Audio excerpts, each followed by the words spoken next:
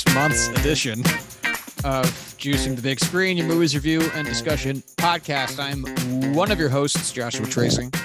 And I am Corbin Heller. And welcome to the show. It has been a while. Corbin and I have been busy.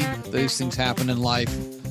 We will try to make these more regular so that we can start prepping ourselves for Oscar season, which will be here before you know it. Since it is already September, Oscars short lists and hypothetical lists start coming out on publications in a month or two. So we'll start trying to tackle that shit then. Yeah, I know, right? Because that usually takes us 3-4 months to do at our given pacing, but maybe we'll try to speed through it a little bit faster. Anyway, we're back in the New York groove. Welcome to the show. We are here today to talk about the 1974 film, The Conversation, and the 2009 film, The White Ribbon. Corwin Heller, where would you like to start, the 70s or Germany? Let's start this conversation with a conversation.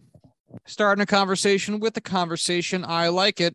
The Conversation came out in 1974. It was written and directed by Francis Ford Coppola, starring Gene Hackman, John Cazale in one of his 5 films he ever made, and Alan Garfield.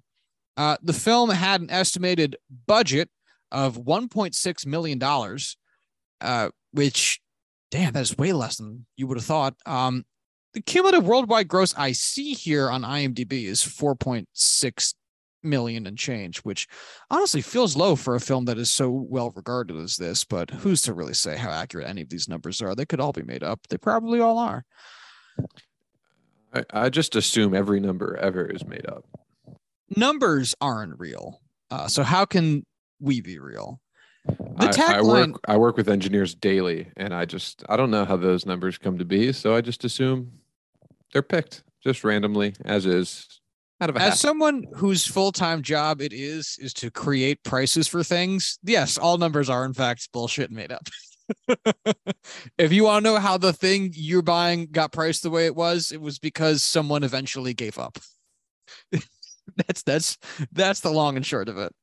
The tagline to this film is Harry Caul will go anywhere to bug a private conversation, which, man, is that not a tagline. Not a good tagline, and also really creepy. Yeah, it feels like the guy who made taglines was off that day, and that was the best they had, because that is not a tagline at all. What would you say to the idea that every tagline we've ever read off of a movie poster is just made up by the guy making the movie poster as he's printing it? Yeah, especially like back in the day when they had to probably arrange like the letters and the images on one of those, those things that they used to use to arrange newspapers. It would be that big thing with like light coming under it, like a tracing board, and you'd arrange everything. That must have been how they also made posters back in the day. So to that effect, I think you're 100% right. And that guy picked up the nearest by 7 words, and that formed a relatively cohesive sentence. And was like, them's the movie words. Got them. That's it. We did it. Sold. The film is about... Oh, I skipped a section. This film was nominated for 3 Oscars, winning none of them, but nominated for 3. It was nominated for Best Picture for Francis Ford Coppola, Best Writing Original Screenplay for Francis Ford Coppola, and Best Sound for Walter Murch and Art Rochester. And for anyone who is curious, the film lost that year in the best picture category to The Godfather Part 2. So it's tough for Coppola to really be that beat up, since he still won Best Picture that year. It lost Best Sound to a film called Earthquake that I have never heard of before. And it lost Best Writing to Chinatown. Wow, what a year, man. Also, Earthquake, apparently not a good movie, but really good sound, so not worth checking out. The film itself, unless you're blind. I guess, but then are you getting the payoff of the visual earthquake? Oh, but if the movie's bad, who's to say? The film itself is about a paranoid and secretive surveillance expert who has a crisis of conscience when he suspects that the couple he is spying on will be murdered. Corwin Heller, this was your pick, so you can go ahead and get us started. Believe it or not, there's a lot of talking in this. I fucking hate it when you make me start because I am not the I don't make you one start. of the two. This is how the show we've decided We was came to be up with it. Formatted. Yes. We made this up. AKA you made me do this. AKA I've made you do nothing. Very true. Man, let's really jog. I'm bad at this when I watch the movie like the day fucking before. Jesus. What do you want me to say? For reference, we watched these movies a month ago and just hadn't had the time to record. So Court and I are both not ready. You're not as prepared as we would have been like 3-4 weeks ago. I really enjoyed the story. I really enjoyed the suspense and how it was all laid out. Looking back 3 weeks on, I can't say that there's really anything that sticks with me about this film other than John Cazale's line about the very beginning when they're in the van after doing the first opening scene where they're recording the audio from the couple that is the basis for the rest of the story. And John Cazale says to him, "Why do you even pay attention to what's on the tape? We're here just to do this job. There's no reason to dig into it." And oh my God, just listen to Fredo because he knows what's up. Everything in this film is just falling back on the fact that, man, you are really bad at separating your life from your work. That's it. That's the film. The film is an advocation for a better work-life balance. This actually is the invention of quiet quitting, which is not a real thing. But yes, I agree. No, but we all do it anyway. Some would say it's the best way to quit your job, which is to keep collecting paychecks. Anyway, yeah, this is it's an amazing film because genuinely the point of it is that not a lot happens. And it feeds off of your expectation of this type of narrative story, right? Which you have to assume in 1974 for this type of it's like an anti-thriller in that way, where there isn't really that payoff shocking moment ever. You kind of are there for the murder at the end, but not really. And you never get to find out in what manner Harry was bugged in the film. So really it fully subverts all of the expectation. I want to know.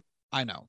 But it really does subvert all the expectations one would have about the way that this film typically gets told, which in 1974 has to be a decently radical concept. Maybe not for storytelling as a more blanket medium, because there's been subversion in storytelling since the first story got told and someone thought of a craftier way of kind of moving itself around it. But for film, because this is like the anti-Hitchcock film in a lot of those types of ways, which are very much so built around suspense leading up to the payoff.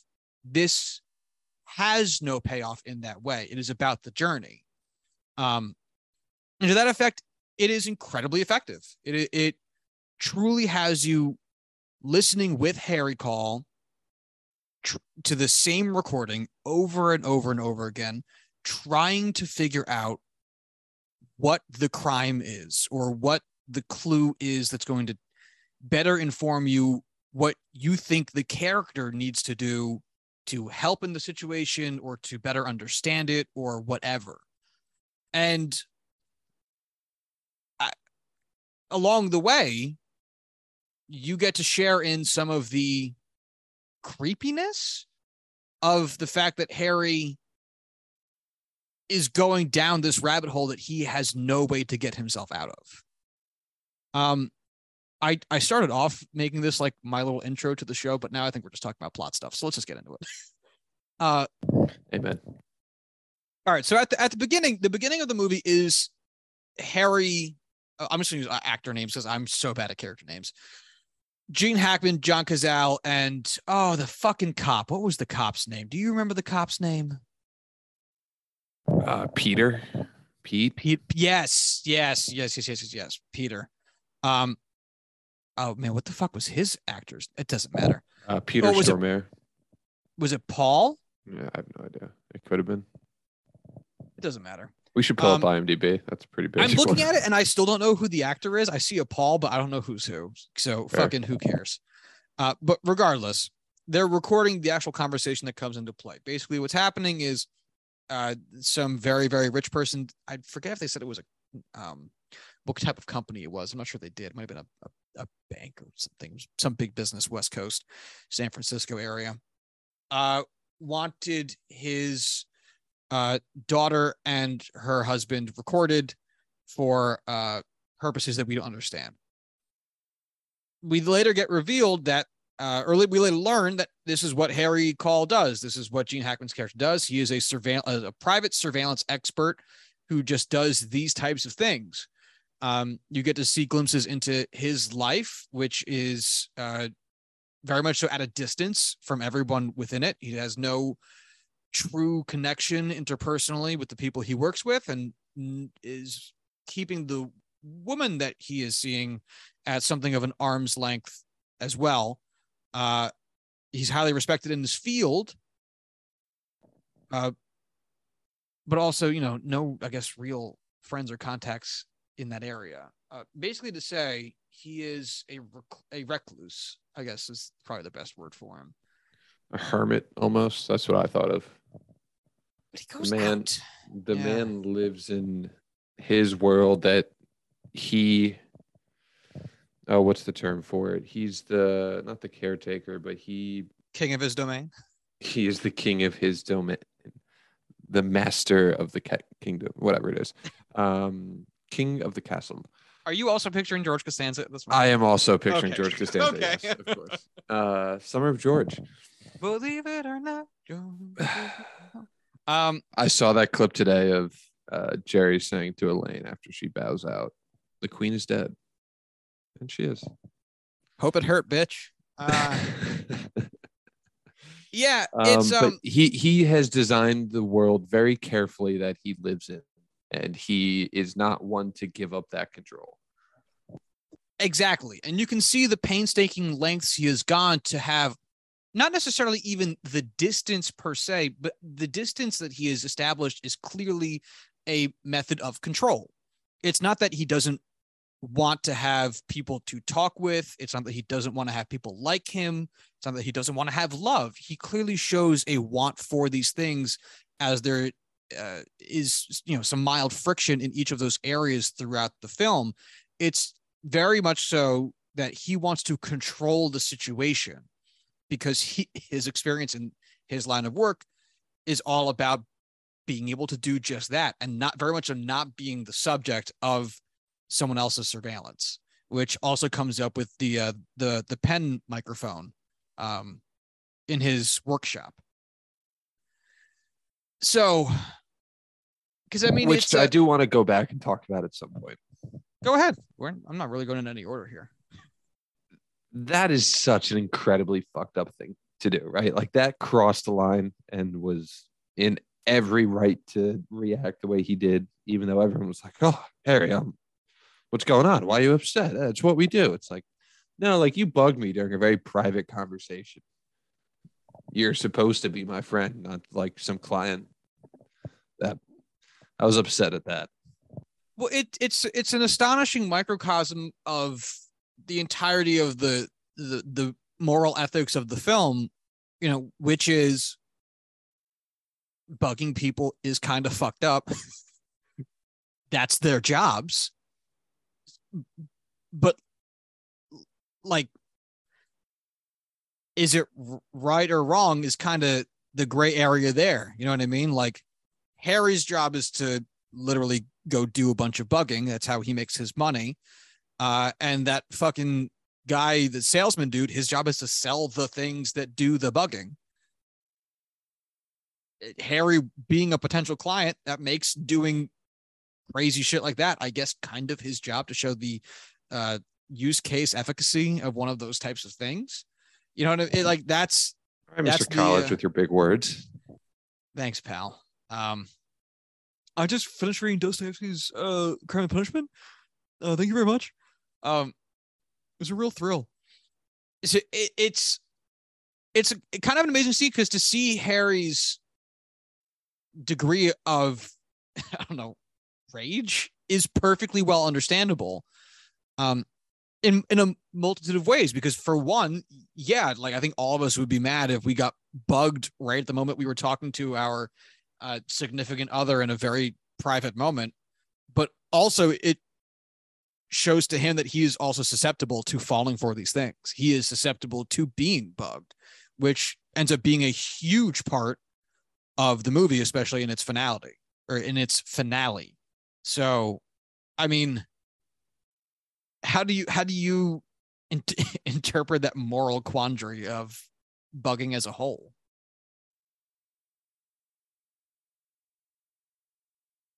Corwin Heller. I am back. If you said something in the past 10 seconds, okay. I did not hear it. How do you view the moral quandary of bugging as a whole? Since there was such a virulent reaction to that scene. Well, Josh, of course, this is pre-Patriot Act, so the legality of the situation is very different than what we would see today. Ah, man, it sucks because on one hand, I grew up watching spy movies and loved them.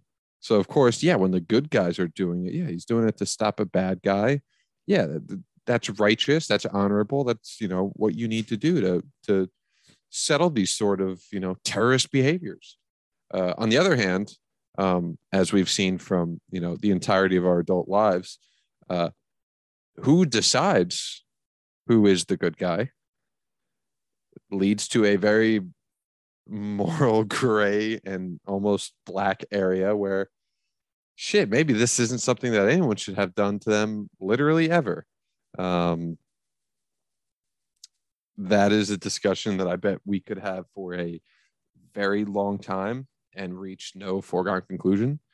But at the same time, as part of the same discussion, the idea of doing it to someone who you are meant to have a close personal relationship with is almost certainly and without question morally bankrupt. I think that's one of the things that the film does incredibly well, which is to present to you a lot of these types of ideas and to willfully answer none of them, because these are such fascinating issues that are still fascinating today. Like you just said, like government espionage is maybe a dark necessity, but I think we can all agree that private espionage is probably wildly unnecessary and wrong. But again, the film just kind of throws it out there and lets you feel about it however it is you feel about it, and then moves on. And it's able to do that throughout the film, while also presenting you with different types of stakes or reasons for the characters to be invested. Because one of the other main attributes to Harry Call's character is that he had to leave Detroit because he got involved in, what was it, the auto workers union, and some controversy therein that led to someone getting killed. I think it was 2 people that were killed. Yeah, but it was an auto manufacturer thing, right? Yes. I mean, it's Detroit, so that's what. Yeah, it would make the most, especially Detroit in like the 70s, late 60s, back when we actually made cars. No, we make a lot. But anyway, so that also proves as a catalyst for him to kind of understand the stakes for what he's doing without even necessarily driving a morality behind it. Like, it's not that he is saying what I do is wrong, my profession is bad, blah, blah, blah, blah, blah. Having those types, that type of history to introduce those stakes is very clever, because it's more like, I know what the repercussions of my work can be if gone into the wrong hands. Not that that's directly my fault, but I know what can come of it, which is a very important distinction, so that the movie doesn't have you necessarily telling you what side to take, but instead just, again, kind of lays it up for you. Yes. Show, don't tell. Right. And then it also helps kind of, guide Harry's reaction being as extreme as it is. So for the subversion part of it, I guess we'll get to your least favorite part of it, which is that at the end you don't find. So basically, Harry decides not to turn over his tapes and findings to I fucking God damn it. Fucking God, I can never remember this fucking guy's name. He's so famous. Robert Duvall. Holy shit, Robert Duvall. The other one. I will never remember Robert Duvall's name. I've seen so many Robert Duvall movies. I will never remember that his name is Robert Duvall, and I have no good reason for why. Decides not to turn over the tapes to Robert Duvall and his evil henchman, young Harrison Ford. Far too young Harrison Ford. It's like, you should be older than this, Harrison Ford. And that leads to him getting phone calls on phone lines that theoretically don't really exist, and no one should have the number to. And later on in the film, it leads to them having recordings of him saying stuff in his apartment alone that, again, they should theoretically have no capability of obtaining, but have. These types of things increase Harry's already very stilted sense of, personal protection, fracture the bubble he's created for himself, and start driving him, fucking bananas. Part of the reason for that is also this funny thing of the more you know, the more you realize the less you know. He knows so much about private espionage that it also only increases his paranoia. Like, if it was you or I, idiots, I don't think we'd be as paranoid as him, because he knows all the ways that they can get over on him. You and I wouldn't. We wouldn't have torn up our apartment at the end of the movie, because we would be like, I don't know how they got this. I can't even begin to guess how they got it. I don't even know where I would check. Oh, well, I guess they own me. Just turn it over now. Ignorance is bliss. Exactly. I lost my wallet somewhere in my apartment going on 5 days ago, and I haven't torn it to shreds nearly as much as Harry did in 20 minutes. Yeah. I mean, at that point, just buy a new one. Yeah, make a new tough. DMV appointment. That's tough, though. Yeah, just start a whole new life somewhere else. Can I do that now? Am I free? That really is all it takes. Yeah. What would your new name be? Carl. LeBron James. Very inconspicuous. Oh, I love it. Yeah, so I mean, this is what Corwin had said about John Cazale's character telling him this at the beginning, but he really is doing nothing but fucking himself in this movie, out of a very understandable position, very understandable given the backstory presented to us, but it very much so is. If he had just handed over the documents, he actually might have saved a life. Who knows? And instead, he is so incredibly fearful and looking to control a situation based on his, controlling behavior, as well as his personal history within his own profession, that his actions end up kind of leading to Robert Duvall's death. and his ultimate collapse into insanity, and probably ruined his life because those guys definitely know that he knew more than he should. Mm-hmm. See, this is why I'm happy to be stupid. Everybody who dies in any spy movie dies because they knew too much. I don't know anything. I'm safe. Don't forget, though, there is the Bill Murray film, The Man Who Knew Too Little. Haven't seen it. There's an irony in that.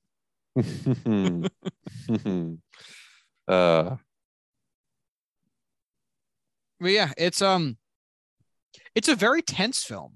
There is a lot of tension packed into every single moment. I would guess that's from us kind of being under the guise of like what's important and what's being recorded. You know what I mean? Like we're so in the dark that it almost makes every scene feel kind of, you know, potentially very vital because we don't know what's happening. You know what I mean? I do. Because like, why else would it really? You know what I mean? Like that. Did you have that sense that overwhelming? Even having seen the movie before, like you still kind of feel like that sense of dread, that suspense, that vaguely thrillerish aspect. Like eventually someone's going to pop out of something, guns akimbo, right? I definitely agree. There's just that slow climactic build that you know, like this is never going to be someone's first film they ever watch, unless it is. But you know to expect something to happen. You know that every film builds to something. There's going to be some big reveal. Something chaotic is going to happen. You're just waiting for it and waiting for it and waiting for it. And you know the stakes on hand, or at least you think you know the stakes on hand. So of course you're just sitting there in anticipation for what he discovers that's going to light the fuse. So yes, I know exactly what you're saying. For once. Yeah, and again, I think having that kind of that type of visual tension in such an tense anticlimactic fashion is really an interesting thing to have so early on in, I guess, what one would think of as like the thriller genre, or maybe not thriller. Thrillers might still be the wrong word, but like, again, just to reference Hitchcock, this feels so anti-Hitchcock. This feels like the exact opposite of Hitchcock, like story structure payoff, but done with that same kind of tension that he would deliver, which is, you know, like Tippi Hedren climbing the stairs in The Birds. Like it's very slow, it's methodical, the lighting is very ominous. Fuck that movie. Like the music is very low underneath it, so you're really like feeling Tippi Hedren kind of climb the stairs. But then when she gets to the top, she gets attacked by the birds in that room that's missing the ceiling, right? In this, that moment never really comes. And that's what's so kind of interesting about it, and what makes it such an interesting movie to keep watching, because it really feels so in the details. It's not about like, oh, the shower curtains opens up and Janet Leigh's getting stabbed. Like there is not that moment, but it still delivers that feeling as, you know, the Norman Bates character dressed in drag approaches the bathtub. Like it still feels like that without having almost any of the consequences that a Hitchcock film would have. Yeah, it's interestingly done. Well, I guess we've gabbed about this one for a while. Do you have any final thoughts on it before we go into ratings and reviews? Where would you rank this among John Cazale's Big Five? Oh, that's an impossible question. All right, so just to rattle off the Big Five, if you're not familiar, The Godfathers Part 1 and 2, The Deer Hunter, The Conversation, and Dog Day Afternoon. Given the competition, I guess this is the worst. I would agree. And I'm not saying that with excitement because I hate this film. I'm saying that because I was expecting a fight. But yeah, I mean, those are four otherworldly films where this is Four of the best movies of the 70s. I mean, literally the go-to powerhouse film franchise of all time before Disney bought everything. Al Pacino's breakout role with him there alongside it, and then a powerhouse of Meryl Streep, Robert De Niro, Christopher Walken, and who was the fourth guy in The Deer Hunter? I have no recollection of who that last guy is. It doesn't matter. Regardless, John Savage. I think it's a weak link. I think it looks like it's John Savage. I think it's just a guy. It might just be the four people. It's De Niro, Walken, Cazale, Meryl Streep, and then John Savage, George Dunza, Chuck Aspergren. Yeah, no one important. All right, well, 4 big time players. Now that I see him as a younger person, yeah, okay, that makes sense. Yeah, I mean, of these 5 movies, these 5 seminal John Cazale films, the only 5 that he was in. Let's see. 1, 2,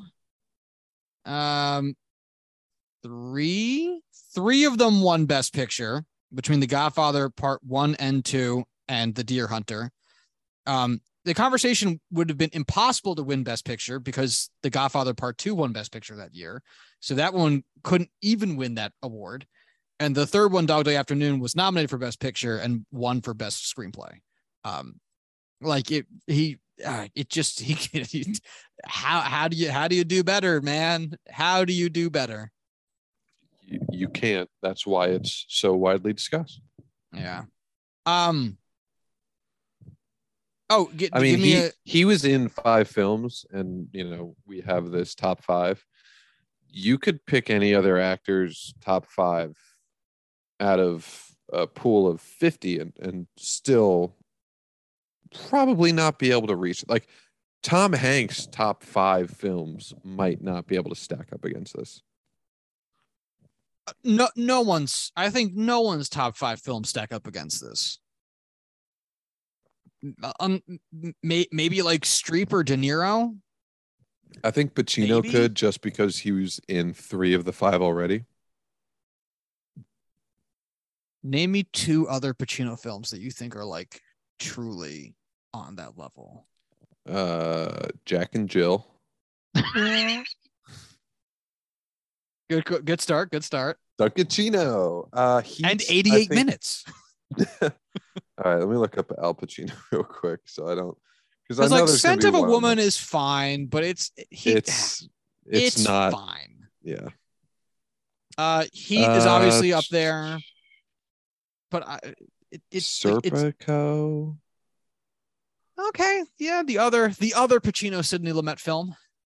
Yeah. Jack and Jill. Fuck me. Anyway, let's finish this up. Oh, dude, Ocean's 13, of course. Fuck you. Ocean's 8 is better than Ocean's 12 and 13. I stand by this.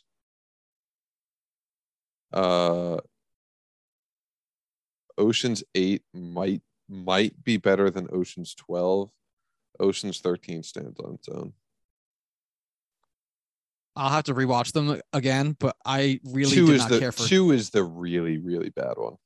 I did not care for 12 or 13. That's fair. But I've also haven't seen them in like a while, and I've seen Ocean's 8 pretty recently.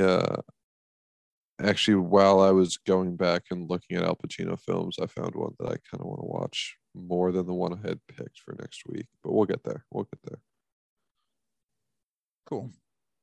Give me some final rating and review, or at least stars. I'm gonna give this 4. Fuck, it's been so long. 4.5, 4.5. I'm gonna give it a 4 because I can't commit.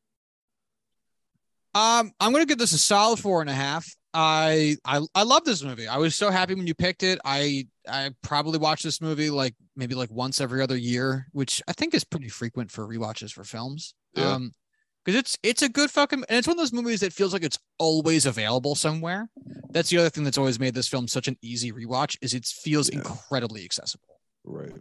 And again, without it having all the usual kind of like action beats or like car chases or gunfights, like there's not really any of that in it. So it never kind of feels wrought. And in fact, not having those kind of place markers for the film makes some of those middle bits a little bit more forgettable, but like in a good way where you're like, oh yeah, I forgot about this scene. Like, let's dig into what happens here. Cause there's not like the fallout of a car chase or the build up to fucking stabbing or some shit like that. It always good. I did actually have one last question. I totally forgot about. The film ends with Harry playing saxophone in his completely stripped down apartment as the camera kind of just shows you images of what he did to his space. What do you make of that ending? Complete mental breakdown. Just he is off the deep end and he is just trying to make peace with himself. Oh, do you think it was bugged in the saxophone? I have no idea. That's a great guess, though. Because it's the one thing he didn't tear to pieces. I didn't even think about that. That's a great guess. Does he look into it? I don't know. They never show him tearing into it. Not even tearing into it. I even just like did they put a flashlight to it, but I don't know. That's a great, because he takes that moment where he like they know how religious he is, and religion is like a big part of like his character, where he doesn't rip apart the Virgin Mary statue, and then eventually he can't find anything else to tear apart. He is at wit's end. He goes back and he gives in and rips it to pieces, and there's nothing inside. And I think that's the last thing he does before playing the saxophone. And I bet that would be a very good piece of like, hey, that's the one place he won't be able to look. It's a really solid guess. I should be a filmmaker. Because I would imagine if you put it far enough up, then it wouldn't blow out the speaker. I mean, in terms of volume, because if you have it too close to the horn where the volume of the instrument is at its loudest, it might just demolish the speaker if it's too sensitive of a microphone. Or, be seen. Well, I'm not even talking about that, because when you hear the recording, because that's what, that's the true. That's the thing that they play for him when they call him on the phone, and they play for him a recording of him playing the saxophone. That's the recording that they play to show him like, we fucking got you, you dumb bitch. Oh, that's a great point. I also looked at it as some form of like resignation, just acceptance. Yeah, just a fuck it, man. You've won. I've lost everything in the process. He essentially lost his business, or at least his work associates. He's destroyed his apartment. He made an enemy out of the woman he had. Like he lost everything, including his mental faculty, and definitely his security deposit. This is his attempt at kind of reconciling his own person. This is my last gasp at trying to keep myself together. Yeah, fascinating movie. Big fan. Are you excited for Francis Ford Coppola's upcoming money pit project of Megalopolis? No. Really? Why not? I just I don't know if I have the blind faith in Francis Ford Coppola, where the things I've seen come out for it haven't exactly inspired hope. Francis Ford Coppola has made five movies since 1997. Name one of them. I don't think I could. That. I think that's a big part of it. Let's see, Francis Ford Coppola. I have it What up in has he front of me. made? You don't have to. Yeah, don't Okay. look up those movies specifically. But man, this is rough. Bad. Yeah. In 2016, Distant Vision. 2011, Twixt. 2009, Tetro. 2007, Youth Without Youth, and 1997, The Rainmaker. Those are his last 5 films credited as the director. I don't know any of them, and so that makes it Oof City. I am actually quite excited for Megalopolis, though. Sorry, not Megalopolis. Megatropolis? No, my God, Megalopolis. He God damn directed it. Bram Stoker's Dracula. Also, apparently, The Rainmaker Oh. is good because it looks well received. Oh, it's a John Grisham novel. Everything else looks kind of bad. Anyway, I'm excited for Megalopolis because it's either going to be the best movie that comes out, whatever year it comes out, or his biggest flop of all time. And I think either way, as a fan of bad Whoa. movies, that's going to make me happy. This is quite the ensemble. Oh yeah, no, it's all his own money too. That's what when you're looking at that cast, be reminded it's all of his own money. $100 million. Okay. If you asked me to guess the net worth of Francis Ford Coppola, it would not have been over $100 million. Well, it's also the money from his like production company, and I'm sure his usual financial backers from that. So Sure. yeah. Regardless. Anywho, let's hop on over to Germany. We have another movie to discuss, and that is 2009's The White Ribbon, written and directed by Michael Haneke. I am guessing that pronunciation felt too Japanese, but what the fuck do I know? It stars Christian Friedel, Ernst Jacobi, and Leonie Benesch. Who's to say? The film had an estimated budget of $18 million and a cumulative worldwide gross of $19 million. I was about to say makes it not super successful, but that's also a very warped perspective of what successful means. Because this is a foreign film, oftentimes they are done, their investment comes from the nation in which it was created for the furthering of the arts. So it's tough to also say like whether or not, like who cares about the money. Anywho, the film was nominated for 2 Oscars. It was nominated for Best Achievement in Cinematography for Christian Berger and Best Foreign Language Film of the Year. It won neither. It lost in cinematography to Avatar. Oh, fuck that. Fuck you. Oh, my God. A movie that was entirely CGI. Oh, my God. Chortle my balls. That is egregious. Wow. Okay. It also lost Best Foreign Language Film of the Year to The Secret in Their Eyes, which is a really, really good movie and it's going on my list for us to do. Such a good movie. All right. Anyway, the film is about strange events happen in a small village in the north of Germany during the years before World War I, which seem to be ritual punishment. Who is responsible? This was my film, so I will get us started. I had not seen this movie before, which is why I wanted to pick it. Michael Haneke, the director, Jesus fucking Christ, of Amour. And I think there was another movie of his that I've seen that I liked, but I don't remember what it is. Funny Games. I think I saw Funny Games. I probably have to say I think I saw it. I'm not sure I actually did. Anyway, so I wanted to check this one out. This is one of his other, big famous ones that was nominated for a couple Oscars. And it is a very interesting film because it's absolutely not what I was expecting. Based on the description, I was expecting something a little bit more Hitchcock-like, which is a little bit shorter, a little bit more condensed, a little bit more suspense within each scene. That's kind of like, you're getting clues, you're getting information, stuff like that.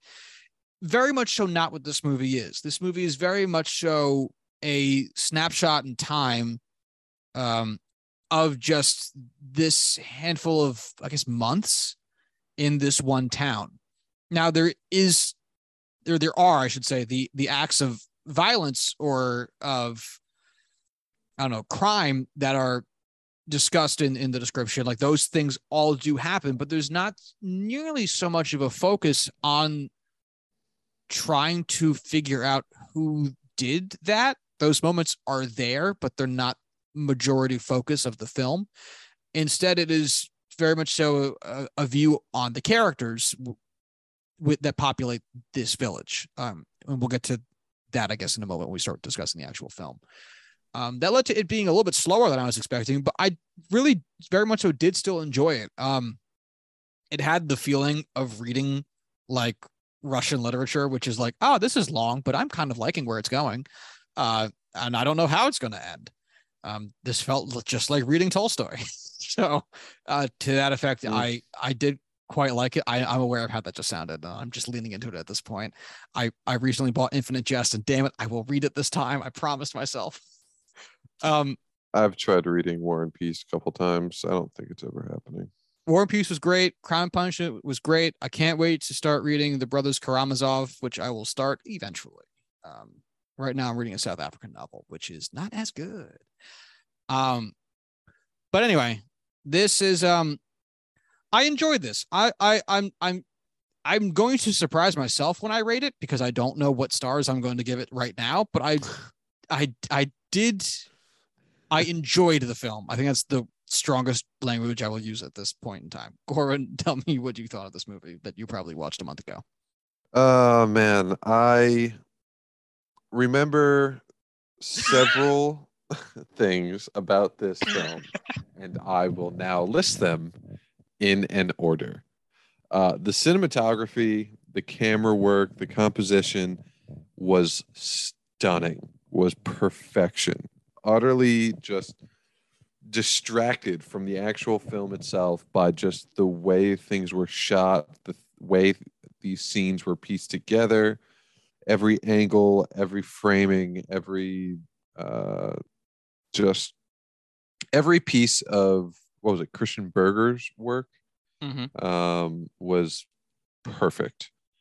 The actors themselves, I felt, I will give the benefit of the doubt, seeing as it is literally in another language I do not speak, despite taking 2 semesters of it. And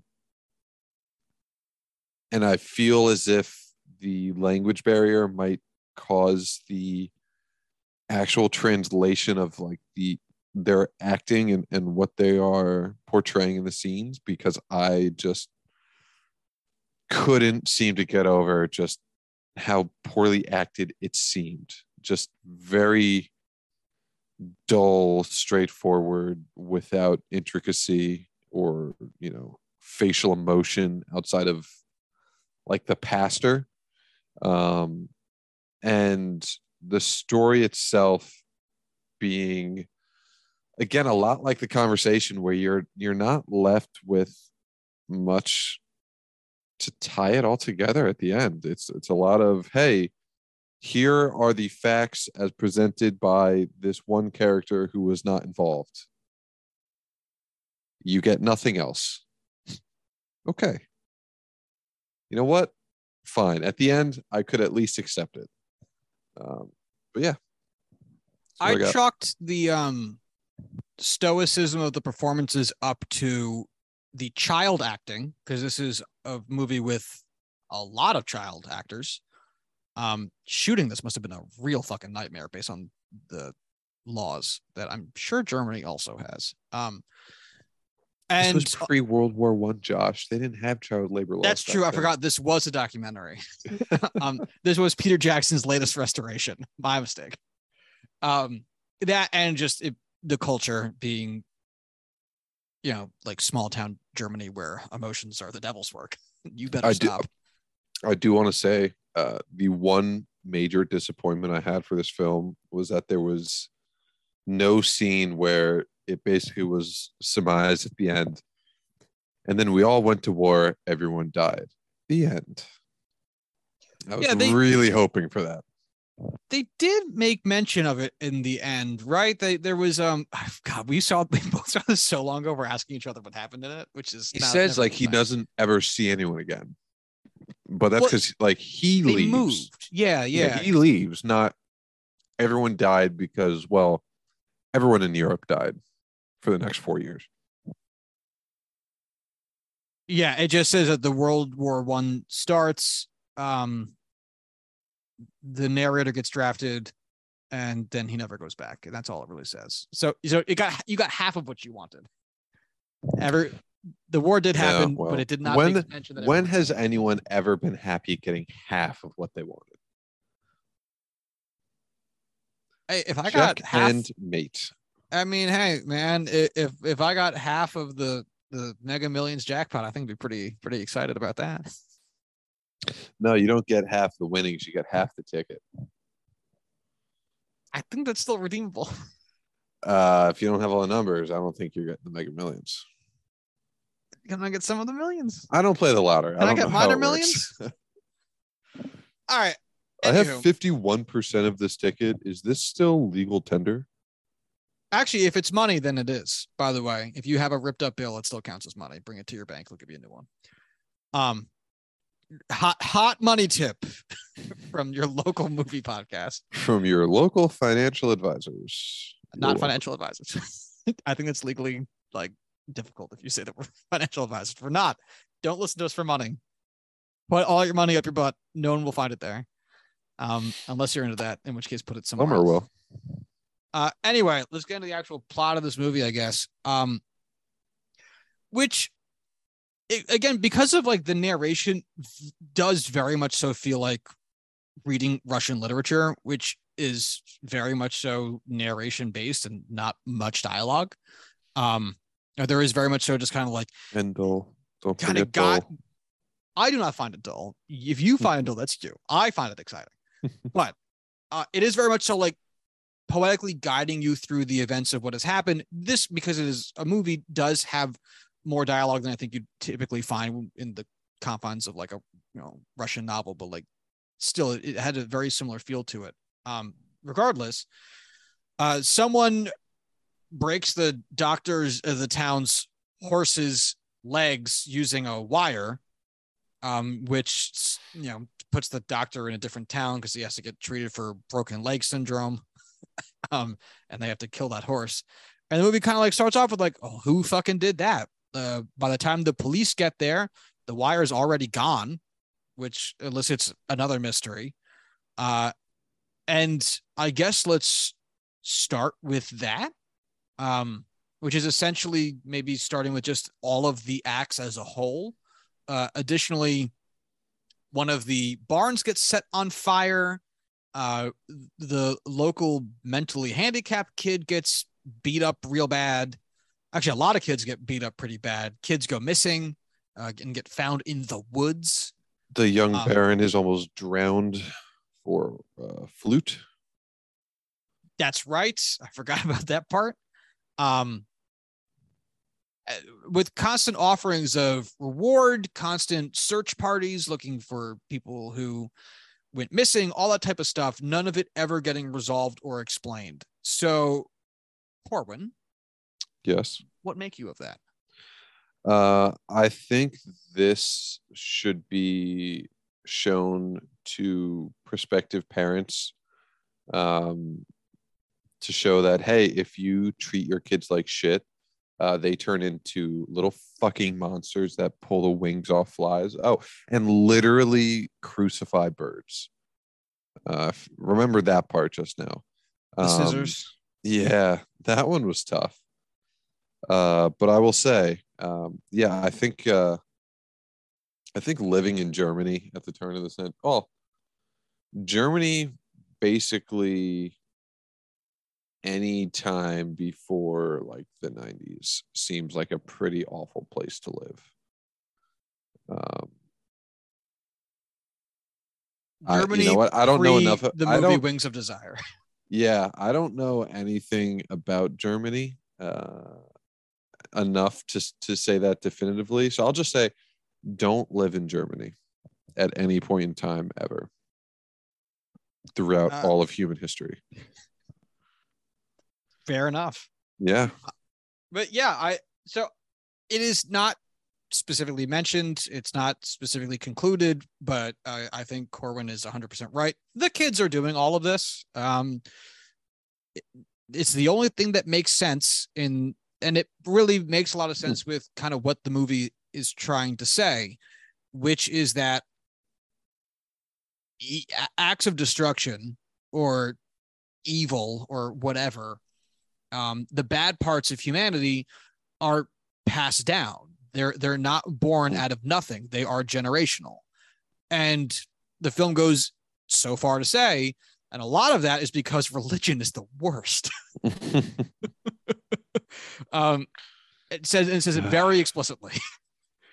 And so to that effect, the only thing that truly makes sense in the film, especially when we see like some of the older people. Go ahead. Do you have a thought? Kind of more about, the actual plot line of the film. Light on me. Do we ever reach a attempted conclusion or some sort of emphasis on why they did what they did specifically to these kids? Like, I get why they did it to the dad, and I get why they did it to the doctor. Do we understand why it happened to the wealthy kid and who else was it? The mentally handicapped. The handicapped kid. The wealthy kid, I think it was because of his father. Like, that would make some sense, sure. Yeah. The doctor for like, for like sexually assaulting his patients. His daughter.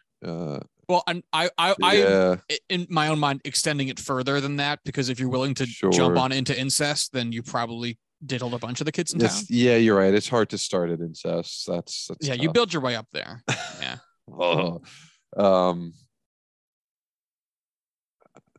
I guess I'll just have to rewatch to see what he does in scenes to warrant such a thing. I guess maybe would it come down to just how he always says, the kids just like all didn't like him. Who, the doctor? Oh, that's why they were so concerned about always seeing him and how he was doing. Because he like survived to tattle on them.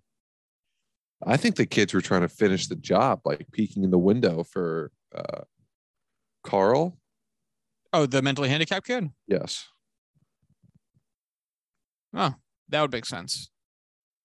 Trying to keep their secret covered up, because I was also thinking the same thing. It's also been so long since we actually watched this movie. Yeah. Connecting the dots while also discovering dots. But that's what makes it kind of interesting, as it's getting told from an adult's perspective. It's not being told from the POV of one of the kids, where you get kind of this direct, like, we are doing this now. We are doing this because of this. This is what we hope to achieve, or just to sow discord and chaos.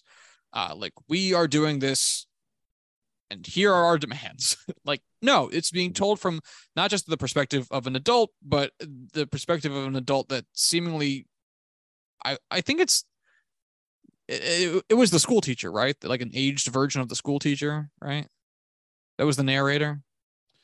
Yes. Yeah, that's what I thought. So not even just an adult in a vacuum, but an adult who is even older and was already an adult at the during the events of the film. So it really, some of that confusion or some of that lack of clarity that we experience as viewers is also, I think, meant to be, the desired effect. Because I think part of it is also, it's very easy to spot wrongdoing and the direct causes of what will eventually become a generational trauma when they're laid out so very readily for you. And when someone tells you, this is what this is, and this is how I will react. And now you've drawn that, you haven't had to draw that line. I drew it for you. And the film wants you to work a little bit more on understanding that. But it is,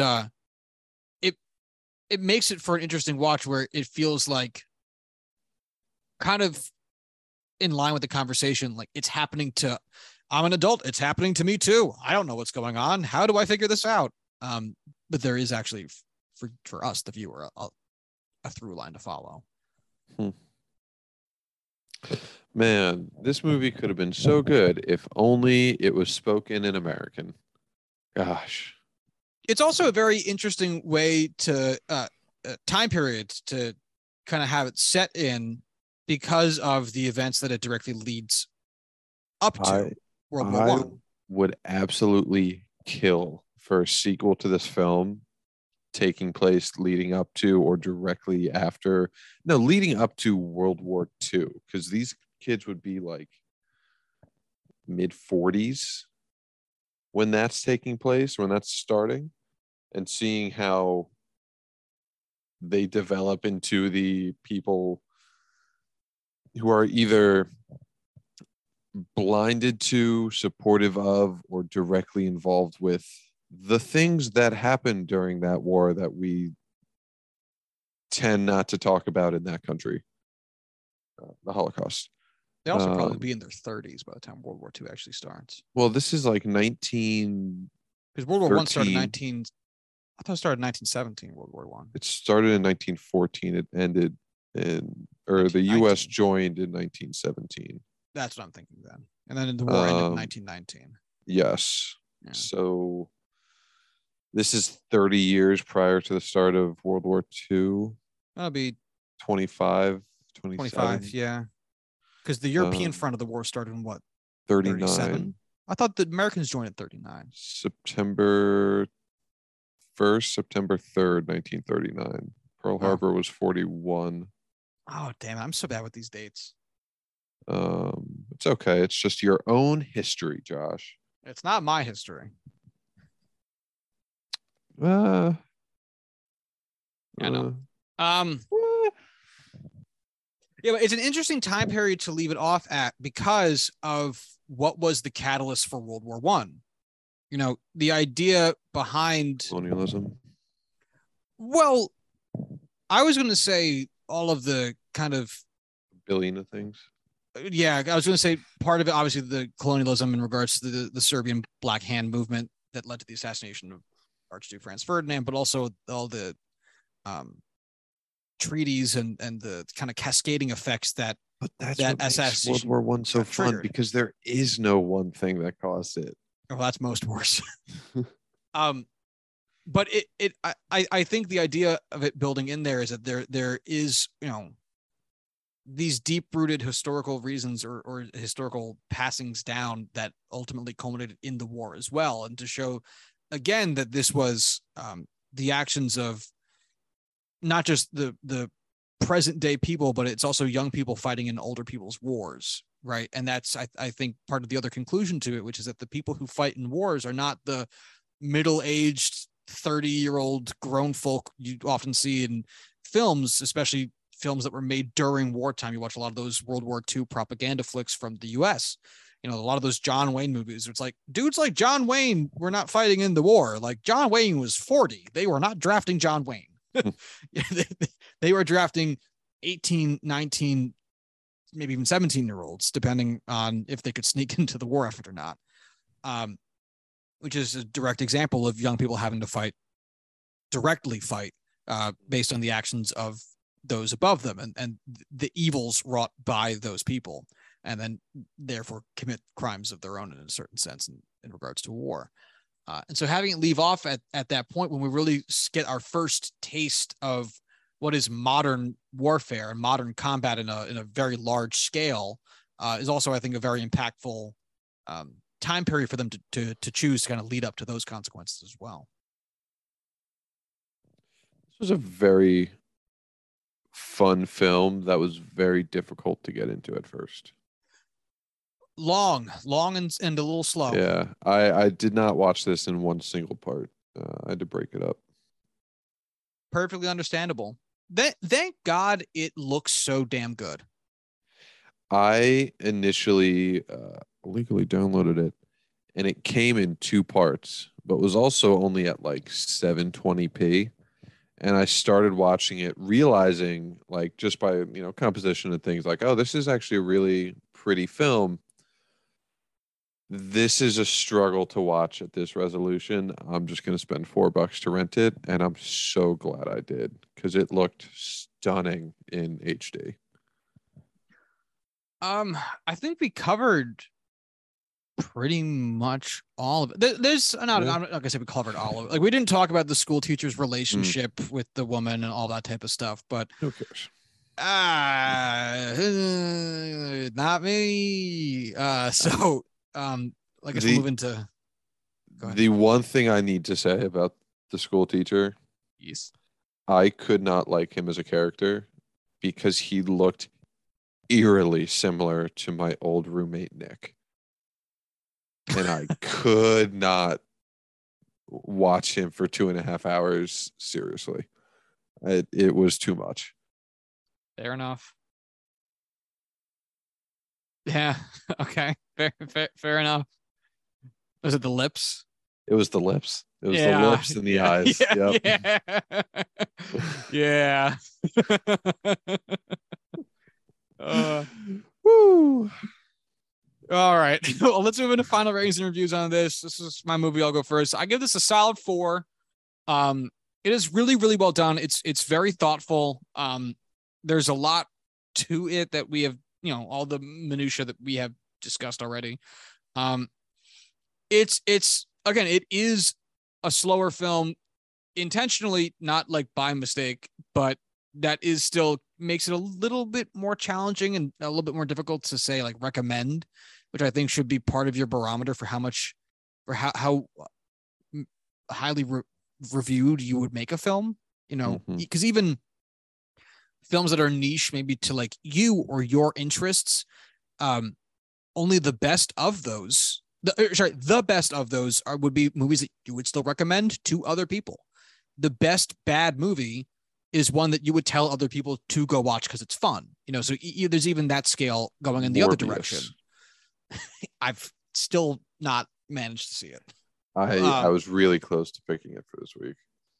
It's Morbin time, as the kids say. But regardless, like recommendability, I think is a big factor. And to that end, this is a tough recommend because this is not where I would start for a long foreign film. This is not where I would start for a black and white foreign film. This is not where I would start for a long black and white German film. I would start with M, the Fritz Lang film from 1930 something. 30. We watched that, right? Yes, it's such a good fucking movie. Peter Lorre at his best. All right. So yeah, 4 stars from Josh. Corwin, tell me your 4 stars.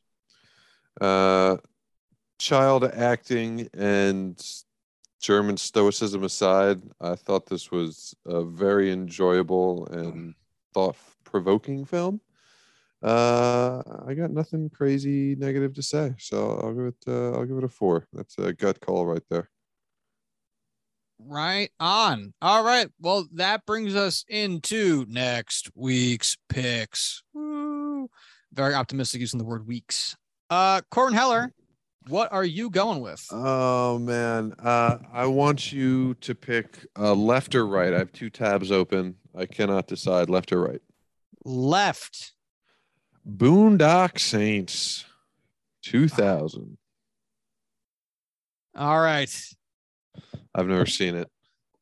Wait, is it called Boondock Saints 2000 or Boondock Saints? No, it's just the Boondock Saints. Gotcha. Okay. I was going to say, is there a Blues Brothers 2000 version of the Boondock Saints? Okay. Got it. Boondock Saints. You've seen it? All right. I saw it in high school and I remember hating it and have never revisited it. So this will be my first watch in at least a decade. Love it. Please don't go into this remembering that you hated it. Lose all memory of that. I certainly can, because when I tell you I remember not a single detail or scene of this movie, I don't remember a single one. So nice. I can have a truly fresh face for this. All right, I'm going to pick a movie that I had been meaning to pick for the show for a while and just kept kind of forgetting that I wanted to pick it.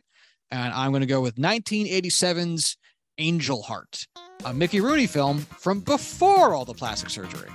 Oh, perfect. That's right. I'd love to know what he actually looks like. It's a secret.